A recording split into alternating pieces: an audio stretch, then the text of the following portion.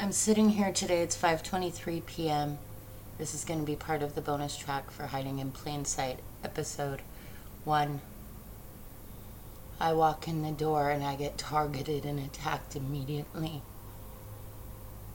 This is after spending a day of trying to get my life in order and organized to a point, and through terror, constant terror by people that are threatening to murder my sons. Somebody just said in a very clear and concise way, the police aren't investigating Jennifer because nobody gives a fuck about a hooker. For the record, I'm not.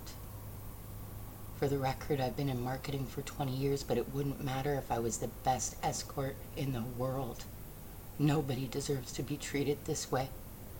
Nobody deserves to have their son's lives threatened. A woman not even 2 weeks ago said that she had my son. And 2 days later she pretended to be speaking with him, and I repeat, she said, "What's your name?" "Oh, Brody." "Oh, hi, Brody. How old are you?" "Oh, 14. Meanwhile, my son is 13, otherwise I would have had great concern.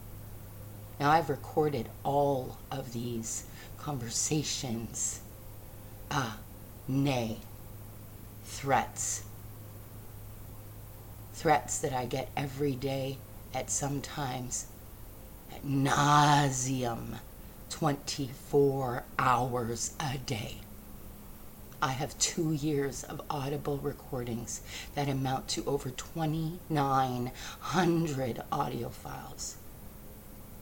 The majority of them include a threatening behavior, a threatening tone, or a very direct threat, mostly death threats or inciting my suicide.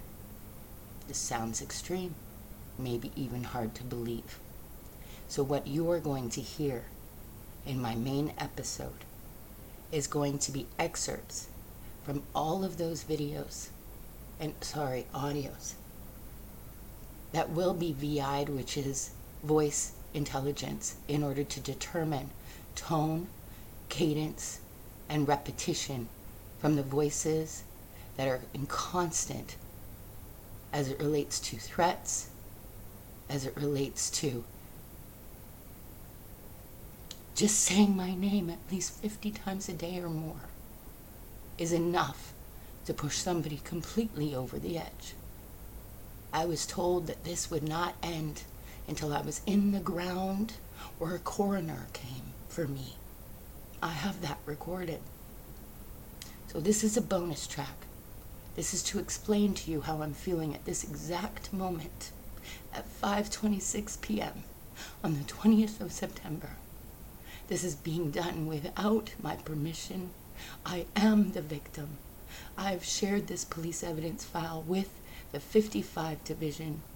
There is tons of evidence on the state side of recordings that were being done of me without my knowledge, and that's done through T-Mobile, and there's a fraud investigation there. But what is actually being done to stop this?